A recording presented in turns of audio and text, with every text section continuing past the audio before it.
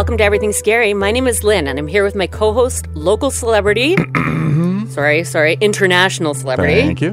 Matt McLean. Hello. Every Tuesday, we release a new episode, mostly true crime, but we've also been known to cover a pandemic, a haunting, a super mad, super strong chimpanzee. We'll cover anything and everything scary. Please rate us 5 stars and join us on Instagram at Everything Scary Pod. Here we go. Okay, we recording? We are rolling. Okay, how's it going? It's going pretty good. I'm excited to talk about some murder. Yes. Add some levity. Do you ever watch Dateline? Yes. Okay. So the story that I'm going to tell you right now, it happened in 1979, so it was a long time ago. Okay. You told me you prefer the long ago ones, so that doesn't affect you emotionally, I think. Yeah. I listened to the Dateline podcast on this, and it's absolutely tragic, but it's also really interesting. So I had the Dateline episode, and it was a Keith Morrison episode, which, like... Nice. Did he not host all of them? No. Oh, no, okay. There's Josh Makowitz and then somebody else, too. But anytime you get Keith, it's like a golden kiss. Right, yeah. This episode was called The Haunting, and it originally aired on May 27th of 2011. But because I had watched this episode, I thought all the additional research that I was going to need would be a breeze. I'd just use the episode, I'd firm up some dates, get some quotes. But the more I looked into this case, the more empathy I felt for the survivors of it. I'm not going to give it all away right out of the gate, but I actually had this case shelved since October because the people involved in this story were re-victimized so many times over the years, and it consumed their lives. Now, I know there's tons of cases out there that are like that, like the JonBenét Ramsey case, for example. I feel like it's everywhere, right? This case here was like, the Dateline was the only thing. I looked up their names in podcasts. I couldn't find anything else aside from a couple of like local articles from back in the day. Yeah. So in October, when I was researching it, I ended up finding one of the victims' wives, and I sent her a message that basically said, I'm so sorry if I'm overstepping in any way. And if I don't hear back from you, I will never message again. Yeah. I want to tell your husband's story, but I felt kind of weird telling it without her permission because of them constantly being dragged back into it. So when I didn't hear back from her, I just kind of put it away. But then at the very end of November, she wrote me back, and she was thankful that I was handling it with such care and asked me to watch a couple different things along with the movie that her husband made. Oh, wow. Yeah. She gave me some clips that her husband had posted to YouTube. And so that's exactly what I did. I just watched and listened to all these things.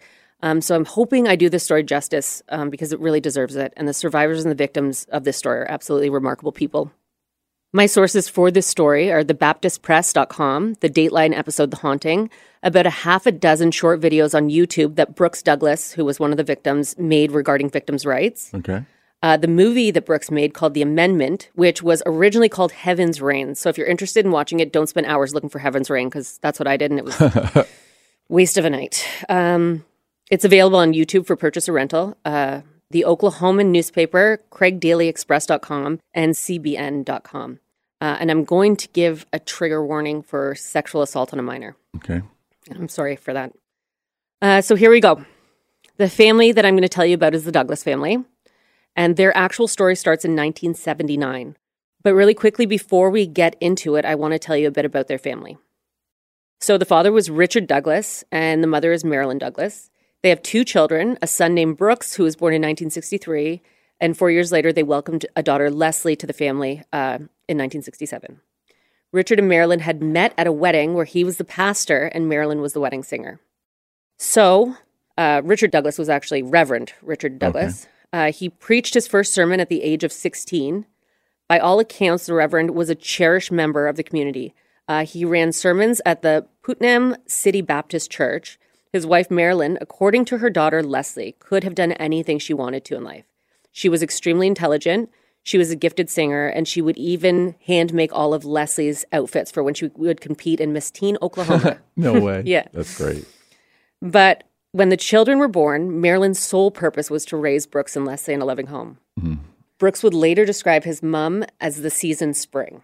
The season spring? Yeah, like she was just like fresh. Like, okay, like new beginnings, warm, yeah. Hope, yeah. The Reverend would often be at other people's homes. When they needed help or advice, he was happy to go over on his time and work through things. He would even go to McAllister Penitentiary and speak with some of the prisoners in hopes that he could help them turn over a new leaf. Wow.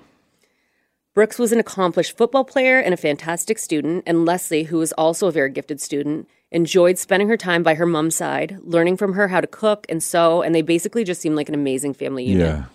Yeah. Brooks would even breed Doberman Pinscher puppies and ran a car detailing business to make some extra cash. Aw. At 16, Hustling. there's people in their 30s I know that aren't that driven. Don't have that drive. Yeah.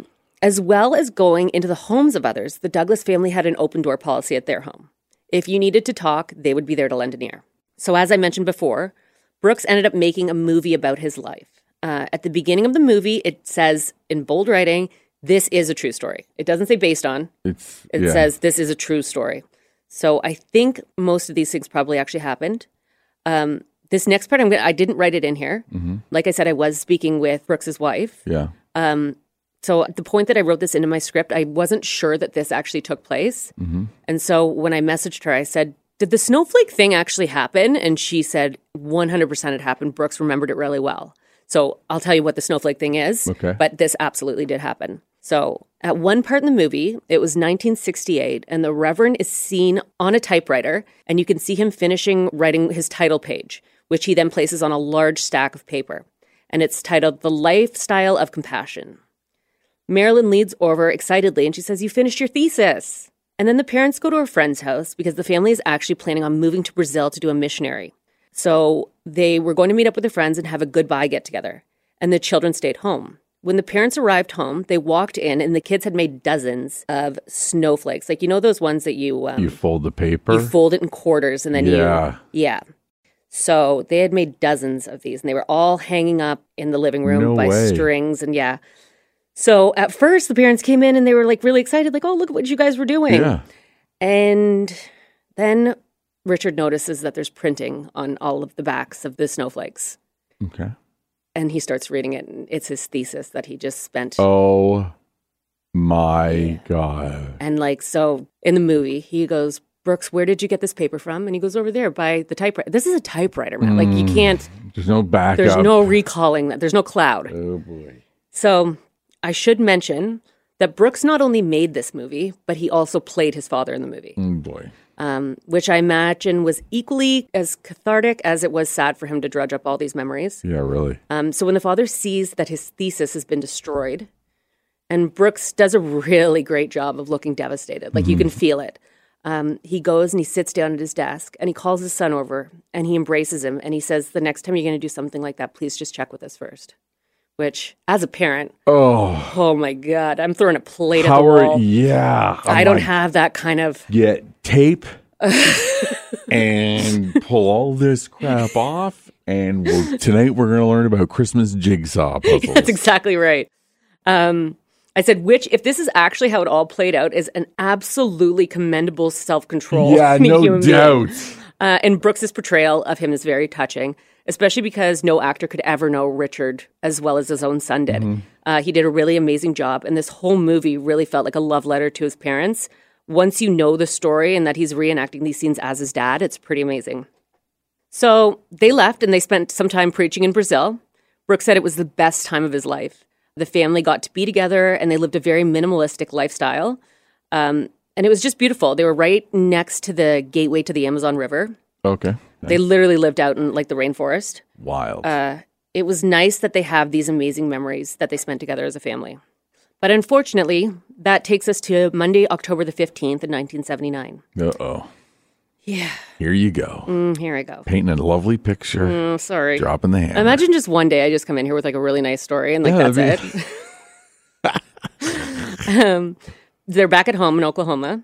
At this time, Leslie is 12 and Brooks is 16. Like I said, it was not out of the ordinary for people to drop by the Douglas home. And while Leslie and Marilyn prepared dinner, Dad was watching Monday Night Football, and there was a knock at the door. Now, where they lived in Oklahoma, it was called Okarche.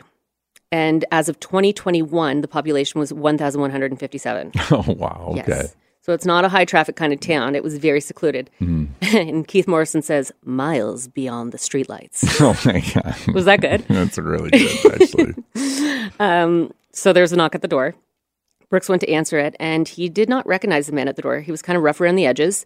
You would think in a town of like, you know, probably at that time like 500, you would know the person. But he had a scruffy beard, and the man told Brooks that he was looking for somebody by the name of Mike Mitchell. Brooks said he did not know anyone by that name and asked the man if he had a phone number. The man patted his pant pockets and said he would be right back as he left the number in his other pants. Okay.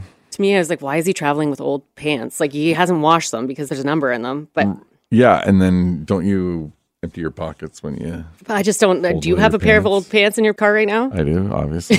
Yeah, you never know. With all your numbers in it. Single man about town. So the man returned shortly afterwards, and he made his way to the phone. Brooks said he then heard the door open again, and he turned around to find a second man standing in the entrance while holding a double-barreled shotgun. Oh, jeez. And when Brooks turned around to the first man, he was looking right down the barrel of a .357 revolver. The first man informed them that this was a robbery and to give them the money. Brooks had $43 on him, and he gave it up right away. They rummaged through Marilyn's purse and took whatever they could from there. I don't believe it was very much, if anything. Right. The family was then forced to lay face down on the living room floor, and they hogtied everyone but 12-year-old Leslie. The man who had first entered was ripping all of the phone lines out of the wall and tore open drawers and cupboards looking for valuables. All the while, the man with the double-barreled shotgun had it fixed on the family so no one dared to make a move. The first man came back and grabbed Leslie, who, again, was 12 at the time, and the family listened in horror as they heard the man lead Leslie to her bedroom and the unmistakable sounds of both men raping 12-year-old Leslie. Sorry. As the family's... Jesus Christ. Marilyn was sobbing. I can't even imagine how helpless he would feel. And Brooks did his absolute best to soothe his mother. He kept repeating that it was okay and that Leslie would be okay. Leslie was then brought downstairs and was hogtied with the rest of her family. And then these pieces of actual garbage enjoyed the meal that Marilyn had been preparing for her family. Oh, jeez. Doesn't like that, I don't know why to me that really stings a little bit extra. It's like... Because we're not psychopaths. So when you think of committing an act like that and then eating afterwards. And sitting there with the family and eating their... I just... Like, the rape is obviously a billion times worse. But to me, it just sounds like such an invasion. Like, so... And it's the psychological toll. Right. That's going to... Right. And I think they probably knew exactly what the fuck they were doing. Yeah. The intruders argued with each other about what they were going to do with the family. They even threw out the idea that if they were to let the family live, would the family promise not to move for 4 hours, allowing these assholes a decent amount of time to get away? Of course, the Douglases agreed to that term. But after they had kind of landed on this plan and they were supposed to be allowed to live, things appeared to take a turn. Brooks said after 2 hours of this torture, the first man said to his accomplice, "Go get the car turned around and listen for the sound." Brooks knew exactly what the man had meant by the sound, but he didn't believe that they were about to be shot still. Like, it's all surreal, I'm sure. He said this happened to other people, but it didn't happen to them. So scumbag number one was left in the house still, and he said, "Well, I didn't want to have to shoot you, but..." And then Brooks said he heard and felt himself being shot. Oh, my God. He then heard his mom screaming and another shot, and then another 4 shots followed, and then he heard footsteps running out the door. This part is so very sad, so take a breath. Okay. This whole scene was also acted out by Brooks. He was his dad in the movie. Yeah. And shit, I forgot about that movie. He reenacted this horrendously traumatic night as his own father. Brooks shuffled on his stomach towards his mom and started trying to untie the ligatures with his teeth. He said, "I love you, Mom. I love you, Dad." And his dad, not one to mince words, said, "I love you too. Just get me untied." Then Brooks said to his mom, "Mom, you're loose. Your ropes are loose. Untie me." And that's when he said his mom looked right into his eyes and took her last breath. And just like that, this wonderful, talented woman was gone. Goosebumps all over my whole body right now. Brooks then made his way over to his father, and he told his dad he thinks Mom has died. Brooks told him again that he loved him, and his father responded that he loved him too. And then sadly, this cherished man was gone as well. Brooks would later say that he thinks when the Reverend heard that his wife was gone, he gave up. Yeah. Brooks and Leslie had both been shot twice. Oh, sorry. You know what? Brooks had only been shot once. Leslie had been shot twice. And they were lying face down on the ground. Their whole world had shattered within such a short period of time. In the dark, Brooks's mind was reeling. He couldn't help but think about a situation that happened earlier that day. One of Leslie's cats had sadly passed away, and the Reverend had asked Brooks to take it down to the creek and dig it a hole and give it a proper burial. He specifically asked him to do this and added not to just throw it over the fence.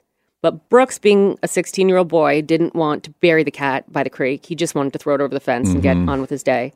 But now he wished he had listened to his father. If he had taken the time to do things properly, maybe he would have been able to sneak in behind these intruders. Maybe he would have had the opportunity to sneak downstairs and get a shotgun. He could have saved his entire family in his mind. He's playing this scenario, blaming himself. Right. Yeah. And Leslie does that too. Later on, it's just... But now he was here, he was laying on the floor hogtied, and he was losing a lot of blood. Now and then he would call out to Leslie, and she would answer so that he knew she was still alive. And at one point he called out to her, and she didn't respond. And it was at this point Brooks thought that he had just lost the remaining person in his family. But then Leslie was standing above him with a knife, and she had retrieved it from the kitchen, and she was attempting to free him. Can we just take a second and recognize this little badass 12-year-old? I was just thinking about that. What has she been through? And she freed herself, and now she's freeing her brother. Like, she's absolutely insanely remarkable. Leslie said that she just kept thinking, I want to live. I can't just stay here. They had both lost a ton of blood, and Brooks carried Leslie to the car. And if that on its own just isn't a testament to how wonderful these parents were. The phone lines were all pulled. Right. They were both still afraid that the gunman was there. So he ran as fast as he could. He put Leslie in the car, and he was doing 100 miles per hour trying to get them help. Yeah, no shit. Well shot. Yeah, well shot. As they were driving, Leslie turned to Brooks and asked if Mom and Dad were gone. And he said, yeah, they were. And she replied, what are we going to do now? Are we going to go live with relatives? To which Brooks answered, let's just worry about getting better right now. Right. They got to the home of a family friend who happened to be a doctor. Like, perfect person to go see. When they had first arrived, the family was startled and they were having a hard time believing what they were hearing. But when Brooks fainted in the living room, the doctor realized this was a serious situation. The doctor and his son carried the brother and sister to a nearby hospital. They dropped them off and then they went to check on Richard and Marilyn. The children were rushed into the intensive care unit in Oklahoma City, and it was not a minute too soon as one of the bullets had nicked Brooks's heart. Jesus. And he's doing all that shit. Carrying his sister. And Leslie was shot, listen to this, well in the hog-tied position, through her arm. The bullet traveled through her back and exited out her stomach. A second bullet went into her back and exited out her chest. Oh. Like, think of how small a 12-year-old body is, too. Right.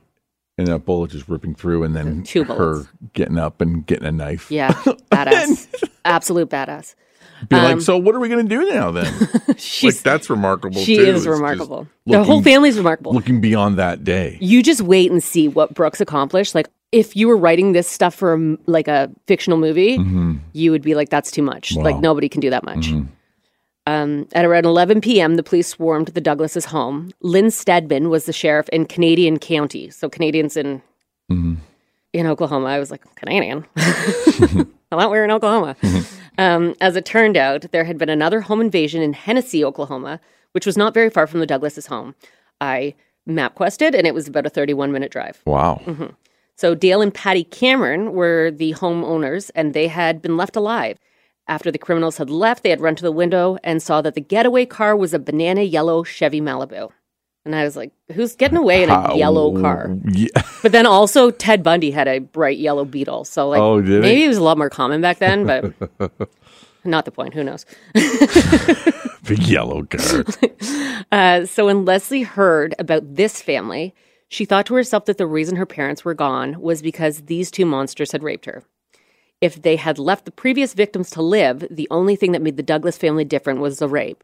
And now she blamed herself because in her mind, if it had not been for her, her parents may still be alive. Oh, God. That's awful. Right? That's terrible. It's heartbreaking that her mind even went to this place instead of blaming these pieces of actual human shit.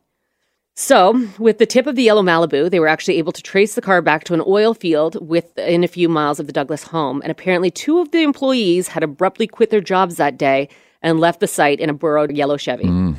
So our pieces of garbage are Stephen Hatch and Glenn Ake. Yuck. The 2 had, for some reason, convinced themselves that they were being set up at their place of employment for a parole violation. So they figured, oh my God, they figured they had to get out before they closed in on them. Really, there was no one looking for them. Yeah. This is something that the 2 concocted all on their own. Sounds like the rambling of a paranoid drug user. Yeah. And that is exactly what we had here. Wow. After leaving the oil field, both men went into town, emptied their bank accounts to the tune of about $500 each. And with that, the pair went on to buy alcohol, cocaine, and meth.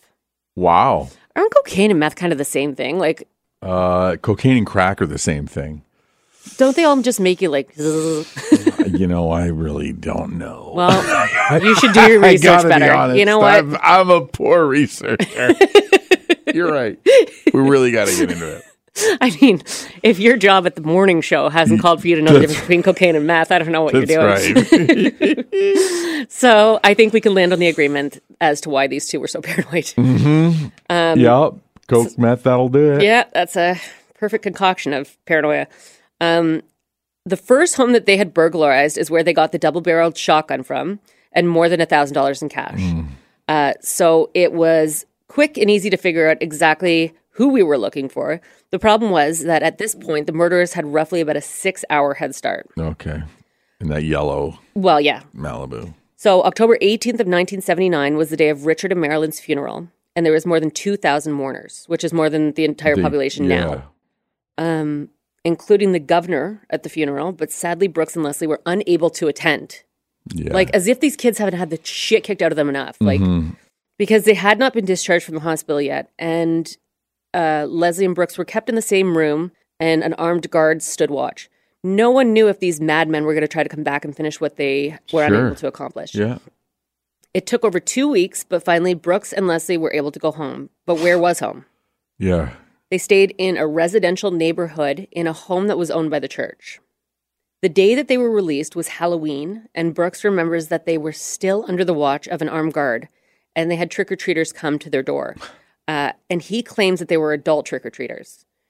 And seeing these adults with masks on set him and Leslie off. Yeah. The guard even pulled his weapon and told the trick-or-treaters to leave.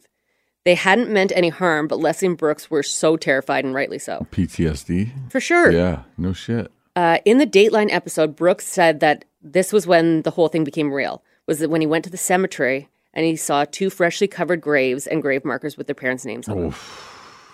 Shit. Gets you right in the heart, doesn't it? Yeah. He said he fell to his knees and he felt as though he had lost absolutely everything. And he had. In order to pay for the children's medical expenses, everything in their childhood home was auctioned off, including their house and their dog. Oh, their dog? Which is just gutting to hear. Nowadays, the community would come together and set up some form of like a GoFundMe for such a tragedy. But sadly, this was the only option to pay for their medical bills. And to add to this tragedy, Brooks and Leslie would never live under the same roof again. Oh, that's sad. Leslie went off to live with relatives on her mother's side and started at a whole different school, while Brooks decided that he wanted to finish out his senior year of high school at the same school with all of his friends, and he ended up living with friends and fellow churchgoers. Okay, How do you go back to school? Like your own school? Like that would just be so hard. Like I don't know if I would ever want to look at anybody that knew what happened. As a 16-year-old too, like thinking about your parents just being gone, like I would sleep for weeks on end, I think. Like I don't know how they, but you know what? These people are better than me. Yeah, they were obviously raised by amazing parents. I'm telling you. Oh, shit. So where are the bad guys? So here we have Glenn Burton Ake and Stephen Keith Hatch. These two were 24 and 26, respectively. Like I said, they both had been in trouble with the law, and they had just gotten each one another fired up, believing that somebody was after them. Glenn Ake would later be diagnosed as a paranoid schizophrenic. So likely he got it into his head that somebody was after them. They were after him. And it was not hard to convince Stephen Hatch, because as you will find out, Stephen Hatch was a follower. And a bit of a dummy. Yeah, a bit of a doofus. As I said before, the Douglas home was the second home that they had invaded, but it sadly would not be the last. They both called relatives in Oklahoma and let them know that they were on the run for killing the Reverend and his family. Oh, wow. Yeah, I can't imagine how that call would go. Like, hey, Mom. Oh, hey, Steven, how you doing? How's your trip going with your friend? You still working? Like, my mom would be like, you need to turn yourself in right now. Yeah. Like, what are you doing? Yeah. So they abandoned their yellow Malibu and they took a bus to Memphis. This would be about a 7.5-hour car ride. My MapQuest went crazy for this case, so I'm going to tell you a lot of times. The length of distances traveled. Yeah, exactly. Yeah, okay. So I imagine by bus it's a lot longer too, like 7.5 hours. Imagine these two just tweaked out Oh, They yeah, probably right. haven't showered. Oh. Like, people on the bus were probably like, ugh. So, yeah, I said anybody who came into contact with these two were probably just terrified. Once in Memphis, the two spent $1,000 over a 3-night period, which in today's money would be just over $4,100. They spent this money on motel rooms, drugs, and sex workers. Jeez. So, if you put that into perspective, they basically robbed these two homes and killed these two amazing people for $1,043, More right? drugs. Brooks had the $43. The other family had the $1,000, which is basically what they walked away with. And now they blew all of it partying. They destroyed a family so that they could have a few nights of fun. Jeez. It's just pure evil. After they left Memphis, the two made their way to Louisiana, looking for work in an oil field to make some honest money. When they couldn't find jobs, they hitchhiked to New Orleans. How do I say that? New Orleans? I think you just say Nolans. Nolans. There you go. Okay. The two hitchhiked to Nolans, where at a bar, Glenn Ake met Virginia, who went by Ginger Keefe. Okay. Well, in Nolans, that sounds natural, doesn't it? Yeah, Nolans. For sure. They ended up finding jobs at a carnival, but soon after starting their jobs, they were fired when Ake got drunk and fired a gun into the air. And that is just simply not something you can do at a carnival. You know what kind of a piece of garbage you got to be to get canned from a carnival? Okay, now you've just lost all of our carnival workers, I Matt. apologize to the carny folk. My bad. Wow. So the two men hit the road again with Ginger in tow, Oh, boy. which makes me curious as to who is it that Ginger is turning down? If this dirty gun-shooting drunk guy who has no job and is bussing it around is the guy she's falling for. Like, who do you got to turn down to get to that guy? Oh, shit, yeah. Well, these two now found themselves destitute, likely from all the drinking and sex workers. Mm-hmm. All they had left was Marilyn Douglas's credit card, and it was anyone's guess when that would max out or be shut off. 3 weeks after the murders, these three decided that they were just going to take a bus as far away as they could based on the money that they had left. So here's really... Good plan. Listen to how funny this is. So they found themselves on a bus ride to Lumberton, Texas. Now, one thing I found a little bit interesting is Okarche, Oklahoma to New Orleans is an 11-hour and 18-minute car ride. Okay. But Okarche to Lumberton, Texas is only about 8 hours. So these geniuses actually moved themselves about 3 hours closer to where it was that they had committed the crime. Oh, my God. It's like, it's the furthest away from here, but that's not where you did the crime. Yeah, that's right. When they arrived in Lumberton, they very literally hopped off the bus, and directly in front of where the bus had stopped was a house. And they decided that they were going to do what they did. Another home invasion. Yep. So Ginger would just casually wait outside. Oh, okay. So the pair lay in wait for the occupants of the home to return, and when he did, he was with a friend. Dale Randall Kokanese was 35, and he was with Yerby Land III, who was 27. Both men were hog-tied once again, and after they robbed the home, both men had hoods put over their heads, and Ake shot and killed both men execution style. Holy shit. Ruthless. They also then stole the Dodson 280Z, 280Z? Zed. 280Z. Well, Dotson, it's probably... American? I think so. I don't know. Who knows? I'm sorry. Just say car. Just don't DM me about it. Just say car, truck, or van. A sports car That's in right. New Orleans Yeah. that was parked in the driveway. Once the crime scene was discovered, they had a description of the car that was stolen, and they put out a bolo. A bolo. Do you know what a bolo is? Yeah, it's What? like a... It's like a... Be all on the points lookout. bolt. Yeah, it's like a... Everybody... the description goes out, I think. You don't right? know as much about bolos as you do No, about I Sybil. apologize. What is it? Be on the lookout? You got it. Knowing that the twosome had grown into a threesome, which is just like a fun little... Oh. Well, it's not a threesome. Oh, okay. Hatch isn't involved in any of it, but there's three of them. Unfortunately, now they had a car, and they also had stolen a gas credit card from that home. So that would no longer be an issue. So they headed west to California and then east to Wyoming. Oh my All God. over the Do they damn not place. know what a map looks like? All while looking for jobs. I'm sure after all the drugs and driving for so long, these two must have just looked wildly menacing Oh, to yeah, the potential. Pulling He out shoots out a gun. A wrinkled cover letter. So they ended up in Baggs, Wyoming. While at a bar, Ake got physical with Ginger. He roughed her up and then he left her at the bar. So out of spite and anger, Ginger decided that she was going to tell the bartender everything that she knew. Oh, good. And the owner of the bar decided that this needed to be called into the police. And that's just what they did. And of course, by this point, Ake and Hatch were on the road once again. Now, just a side note. I love this. I love these side notes. They had met Ginger in New Orleans. So I looked up the distance between New Orleans Of course you did. and Baggs, Wyoming. And to drive a car, it would take 20 hours. Ooh. So now Ginger was in Baggs. And I have to wonder how she got home. Yeah, right? You know, what they say, if you play stupid games, you win stupid prizes. Now, the two men were in Colorado. All right. For one reason or another, the car that they were driving ended up getting the attention of a police officer. And when it ended up coming back that exact car was associated with multiple murders in Oklahoma and Texas, cops tried to pursue the vehicle.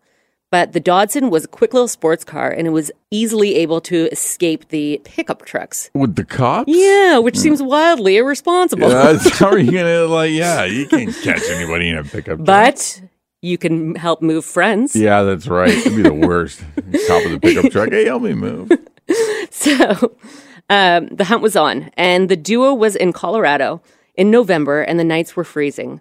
So now they had no money, and they were starting to get hungry. So unfortunately, they resorted back to what they do best. However, this time would be a bit different. Mike Pundella owned a ranch outside of Craig, Colorado. They had gotten the car stuck at the bottom of Mike's driveway, so they decided to force their way into his home with their guns drawn, as one does. Trigger warning here for animal cruelty. Aw. Sorry. I hate this, but in order to show Mike how serious they were, they shot his three-legged dog and killed it. Okay. In future, if there's a dog shot, you don't have to mention his 3 legs. Okay, Haley. Oh, yeah, that's right. 3-legged dog. That's terrible. I have to find out all the details or I get trouble. Jesus. But how Mike decided he was going to defend himself was brilliant. Okay. He was just overly hospitable, and he gave the men as many beers as they could handle. Oh, And nice. as we've seen, these two are not the type to pass up alcohol. So they gladly accepted it. And as soon as these buffoons drank too much and passed out, he escaped. Oh, my God. It's just that easy. I just wish they had gotten into the beer before the dog, though. Yeah, shit. That would have made it perfect. He went right to the sheriff's office, and he met with investigator Jeff Corvo, and he confirmed the identity of the men. He warned the officers to be careful, because on top of what they had shown up with at his home, he also had his fair share of firearms in the house with ammunition that the duo now had access to. At 10 a.m. the next morning, which was November 21st of 1979, police swarmed the ranch. As they were approaching, cops say that both men jumped out the window and started running in opposite directions. Corvo said to this day he is surprised that that was the decision that they had made. Yeah. He had expected that they were going to be in an all-day standoff. They had everything they needed in the house. Right, like a final stand or something. Yeah, they had guns, they had food, they had everything. Boots. Instead, they decided that they were going to run away on foot, and Ake fell down. And at that point, they both surrendered. Because also they're in Colorado. You don't even know where you are. Yeah, right. Their car got stuck at the bottom of the driveway in November, so I imagine it's probably pretty snowy. Yeah, right. You morons. Bill James was the prosecutor at El Reno Courthouse in Oklahoma. When he got the news of their capture, he said he very literally jumped up to get the papers started to have these guys exonerated from Colorado and be brought back to Oklahoma. It's not exonerated. I think it is, what's that called? When you extradited? And that's actually what I have written down. I just went with my own brain instead of my notes. That never works. But he knew that, so he had to get up and get them to Oklahoma because he knew that Texas would also want to try these guys for their murders. Right. And Oklahoma wanted to have first crack at them. So as soon as they were given the green light, Sheriff Lynn Stedman flew to Colorado to collect the men. Ake was sent to a high-security prison while Hatch stayed at El Reno jail on November 22nd, 1979, which also happened to be Thanksgiving of that year. At the request of the criminals, Ake and Hatch were in the sheriff's office making their uncoerced statements. These guys are just... They should run for president. Statements. Hatch went first.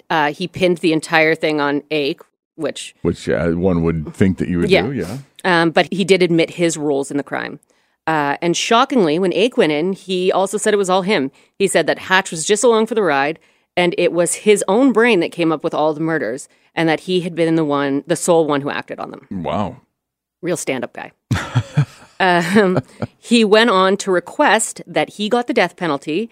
He stated that he wanted to die by lethal injection, and he wanted it to be as soon as possible. But he also wanted enough time to see his family and his friends before he goes, because apparently Ake thinks this is any way you want it by journey. Making deals. Shut up! Yeah. I'm going to kick you in the face to death. That's how you're going to go. After both confessed to these crimes, they decided to plead not guilty. It's just a circus over there. Wow. Hatch's trial went first. These trials, to me anyways, seemed like a huge waste of time and money. Sure. Not to mention poor Brooks and Leslie having to relive the single worst night of their lives in detail. They had their confessions. They had ballistic evidence. There were witnesses, including Brooks and Leslie. And they had Ginger Keefe's statement, who at this point I'm sure was somewhere between Wyoming and Tennessee. Yeah, that's right. Grab MapQuest. Hatch testified in his own defense, and his trial only lasted 3 days. During his trial, it was brought up that he was only a follower in these crimes. It was brought up that he was not responsible for the deaths, but it did seem, however, that Hatch was actually the ringleader in executing the home invasions. And more specifically, he was definitely the one who pushed for the second break-in at the Douglas home that fateful night. Wow. He was found guilty and sentenced to death. Yay. Oklahoma means business. Yeah. You know what? His other option was Texas. Yeah. Either way. Yeah, either way, you're burnt to it, Chris. Ake's trial started in the summer of 1980. He was under guards' watch as he was unpredictable and would have outbursts. And he had even been ejected from his arraignment in February of 1980 for disruptive behavior. Do you know the difference between an arraignment and a trial?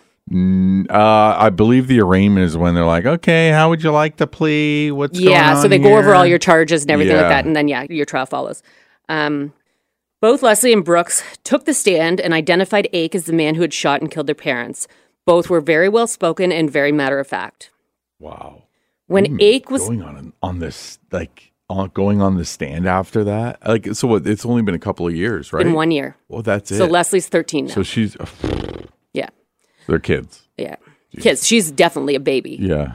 When my kids are 12 and 13, I'm still not going to let them go to sleepovers. Yeah, no, that's right. Yeah. When Ake was found guilty, he was sentenced to 1,000 years for what he did to the children and to death for what he did to their parents. Good. And he was sentenced to death and sent to McAllister Penitentiary, which ironically was the same penitentiary that the Reverend used to go to try and help the inmates.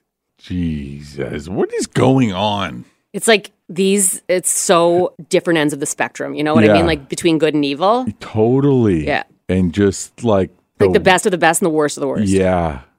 After the convictions, Leslie was thriving. She was a great student. She was a cheerleader. She had plenty of friends. And when Keith Morrison asked her how she was so well-rounded, she said that her mother had once said to her, if anything ever happened to them, that she wanted Leslie to continue to live and be the best version of herself. She said at the time she was horrified by her mother's statement, but she had kept that with her throughout her life and had always pushed through.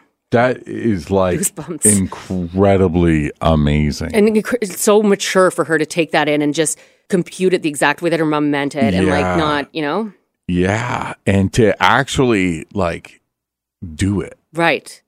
To do things, to get out of bed a year later is remarkable to me. And I don't have it written in here, but she said that her body looked like a map because all the surgeries and the way the bullets went in, she had just scars all over her body.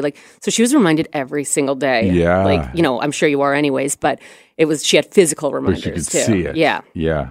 So Brooks, however, kind of became lost, and he just sort of lost the big picture of things. He went to about 6 or 7 different colleges. He would either go and then either quit or get kicked out, and he'd be on to the next thing. Mm-hmm. But he did end up graduating eventually, and then he went on and he passed the bar and became a lawyer. Oh, wow. Yep. He was a Green Beret in the Special Forces. Oh, my God, Brooks. And in 1990, at the young age of 27, Brooks decided, just on a whim, this is like what happens to me when I'm like, you know what, I am going to buy those Ugg boots. Brooks is just a way better person than me. He decided that he was going to take a shot at being elected into the Oklahoma State Senate. Oh, we'll see. I mean, you graduated the bar, you didn't have a family. Like, he must have paid for that all himself. Like, I would be like, there's nothing I can't do now. Yeah, right? How old is he here? 27? 27. So he would go on to and he won.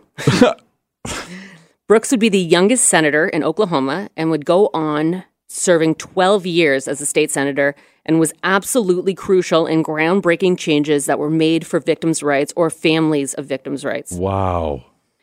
The criminals, actually at this time in 1980, had 23 enumerated rights. What does that mean? Like 23, like numbered. So they have 23 rights in the... What is it when you have like the Constitution? Yes. Okay. So they have 23 rights. Like, you have the right to an attorney, you have the right to remain silent, you have all that kind of stuff, right?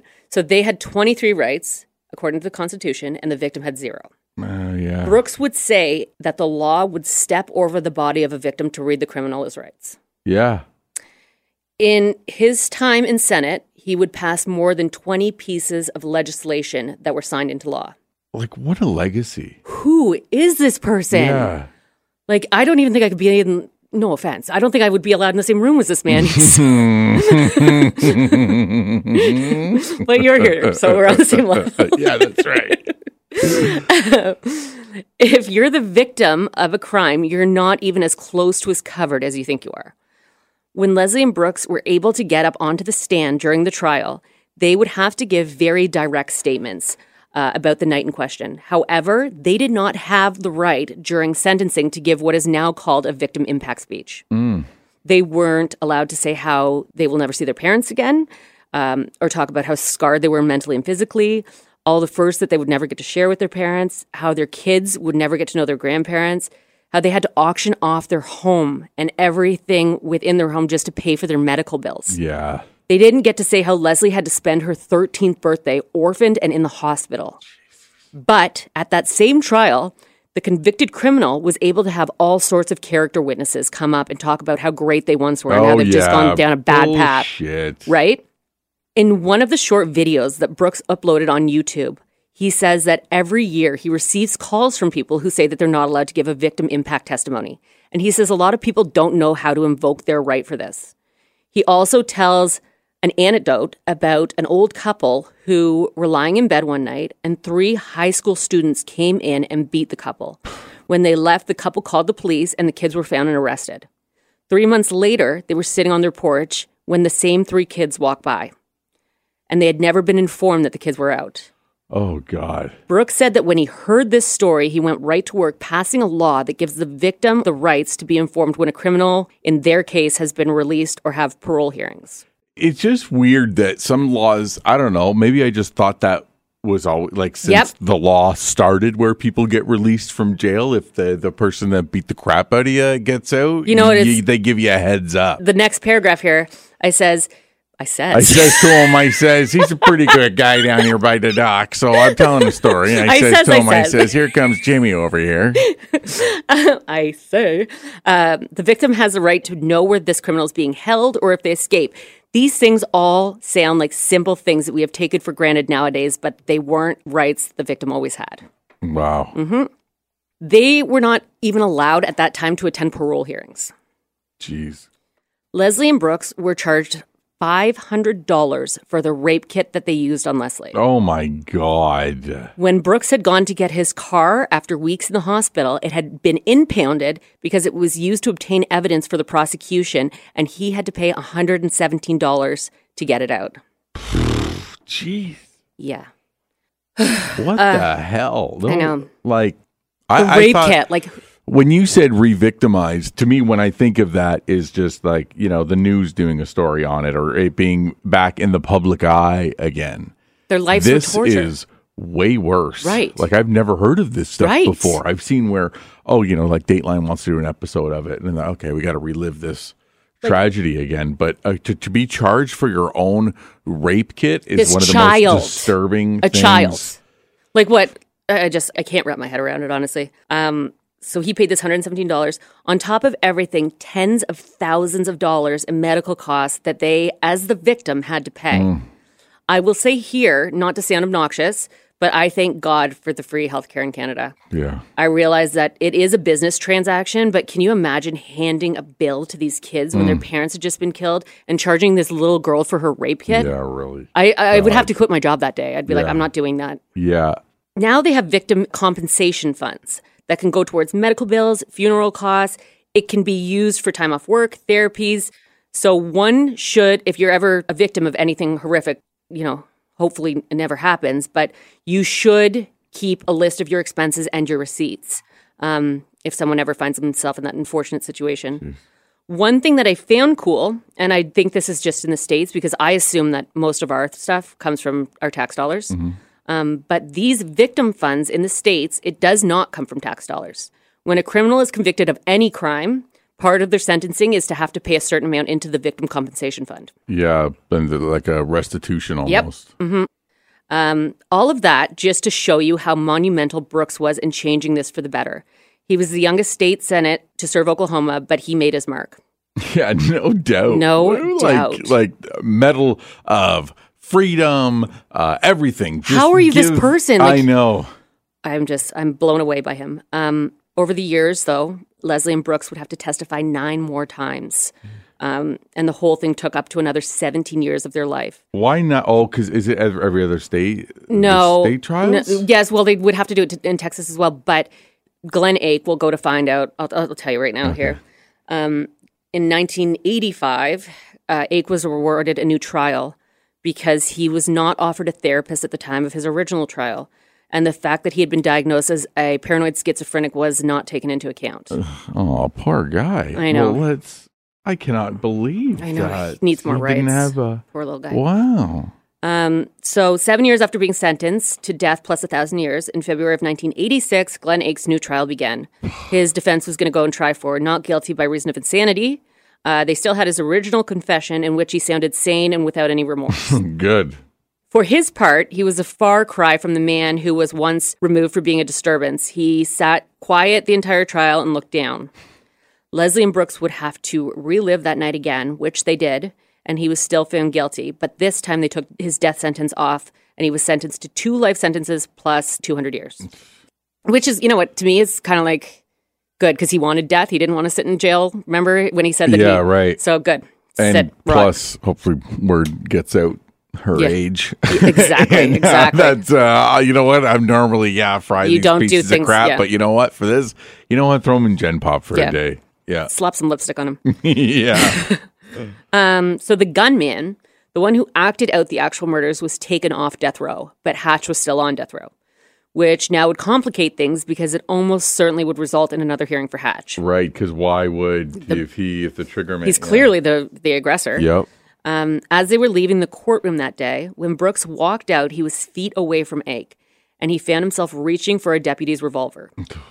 But thankfully, the prosecutor saw what was going through Brooks's mind and grabbed his arm and stopped him from doing something that he couldn't take back. Oh, my God, Brooks. Brooks is a badass. I know, but you think of the legacy and how it could have just gone away with that simple... he's still a human. He might be superhuman, but he's still a human being. And, you see that person that just took everything from you. Yeah. Yeah. And now he's taken off death row, and I assume that they were happy with him being on death row. Yeah. And I don't know how many juries would be like, you know what, Brooks, you're going to jail. No, obviously not. They don't. The victim doesn't stand for anything.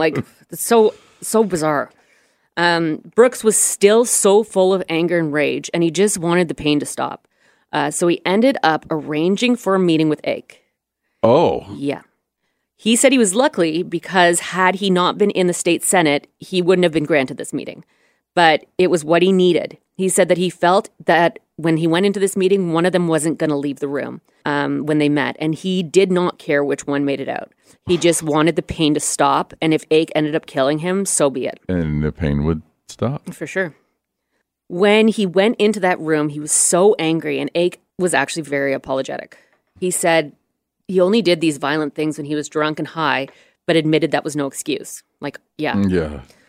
He asked how Leslie was, and he wanted her to know how sorry he was. And he seemed sincere. Brooks asked him why, and Ake said there was no reason. Oh, that's gotta be just because all of this loss, devastation for what? Like, if you just didn't have 17 beers that day, like, my mom would still be here. Yeah. He said he didn't know why, and it was senseless. Brooke told Ake that he wanted him dead. It actually shocked him to hear those words come out of his own mouth. And it was in that moment that Brooks did the very last thing that he thought he could do. And he forgave him. Oh, God. I hate you, Brooks. You're so much phenomenal person. I know, right? I'm like, my God. That's why I had to reach out to his family because I'm like, I don't even feel like I'm worthy of telling this story. For real? Right? Yeah, wow.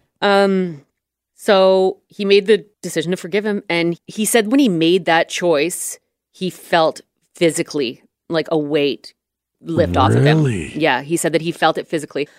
He wanted his life back, a life that his parents would have wanted for him. Like, he said he was so badly injured. He said in one of his videos, actually, that he could have just lied on that floor and died. He could have. And then people would have thought, oh, well, he just died of the gun. It's not as though he just gave up. Yeah. And he's like, if I had have just lied there, I would have just been giving up. He's like, I just wanted to get off that floor so I could live. And that's not what I'm doing right now. Wow. Yeah. Even though he's passed a bajillion laws. Yeah. God. Reforming victims. It's like, God, I got to do something. God. You know? So, yeah, he decided that he wanted to live the life his parents would want for him. And that's exactly what he did. Brooks had tried to also meet with Hatch, but had been rejected. And 18 months after forgiving Ake on August 9th of 1996 at 12:17 a.m., like, why are you doing it at that time? But Leslie and Brooks were in there to witness Stephen Keith Hatch be put to death by lethal injection. It is weird they always do it at midnight, eh? That's so weird. Yeah, I don't know why they do that. Like, on top of everything else they had to be through, they had to drive at midnight. Like, that's... He was 48 years old at the time of his death, to which I say, fuck off. Goodbye. Because I'm nowhere near as good as Brooks. But Ake would live incarcerated until he died of natural causes in 2011. His attorney said that he had suffered a heart attack. He was 55 when he died. Leslie would go on being the badass that she was. She got her teaching degree and would go on to be promoted as principal and would be married with 2 kids of her own. Come on. Leslie, killing it. I don't know how I'm fascinated that you don't just stay on the floor. Right. In that situation like Brooks, like that you've got that literal and figurative fight in you. Yeah. And then to go to the legislature. Right? Wow. So after 2 failed marriages, Brooks would go on to marry the love of his life, Julia. 3rd time's charm. Yep. And she is lovely. Of all the many things that Brooks accomplished in his life, he would say that his greatest accomplishments were his children, Callie and Brody. Aww. And I have goosebumps again. That's sweet. This man brought so much light into the world, as did the rest of his family. And I'm so sad to say that at the age of 56, after a 6-year battle with cancer, Brooks passed away and is now reunited with his parents. Aww. And he was actually put to rest in the same cemetery. I don't want to leave this on a sad note. Okay. I like to sandwich things in with some good stuff. This is what Brooks's wife had to say about him. Julia would write next to a picture of a beat-up hat that said, "Life is good." The best way I know how to sum up Brooks is this beat-up old "Life is good" hat. Brooks wore it and epitomized it daily. He loved well, and he said, "I love you with my whole heart," almost every day. He told our kids daily he loved them. Even in his last days when he could hardly speak, he still said, "I love you," to close friends and family. He lived well. He worked to have a positive impact in the lives of others and in the criminal justice system for victims' rights. He loved good food, good friends, and good wine. He suffered well, though, through 6 years and many painful days. He almost never complained, and in brackets she wrote, "seriously." Wow. Despite the heartbreak and trauma of losing his parents early on, he still looked for and created joy in life. For anyone who has experienced trauma or loss, Brooks recommended trying to put as many good memories in between you and that tragedy that happened to you. Metaphorically or actually, put on your "life is good" hat and make the most of your lifetime. Live well, love well, suffer well. As Brooks wrote for the Amendment movie tagline, "We are capable of more than we ever thought possible." And that is the tragic but absolutely amazing story of the survival of Brooks and Leslie Douglas. Like, you know the story of the mythical phoenix that rises through the ashes and is a beacon? More believable than this story. That's crazy that he's able to, like, that is just, I mean, And then going back to the Dorothy Stratton story, like only the good die young, because like the man just like in such 56 years is not a long time, and like he just jam-packed it with good things. You know what I mean? Yeah. Like he struggled. He went to all these different colleges and he had 2 failed marriages. Like he was human. But when he made that decision to like, you know, metaphorically like get off that couch and I don't know. And then where's the cancer? I know. You know, all and that. Suffered for and 6 cancer years. just doesn't give a shit. Yeah. You know? Wow. Yep. So that's that story. And my God, like there was more than a couple of tears shed over writing that script. Yeah, no doubt. Wow. All right. It's just so senseless. You know what? Next one's going to be a little bit later. I'm going to do something a little fun because... Yeah, let's do one of those light murder stories. like diet murder. Diet murder. All right. Until next time. Okay. Bye. Bye.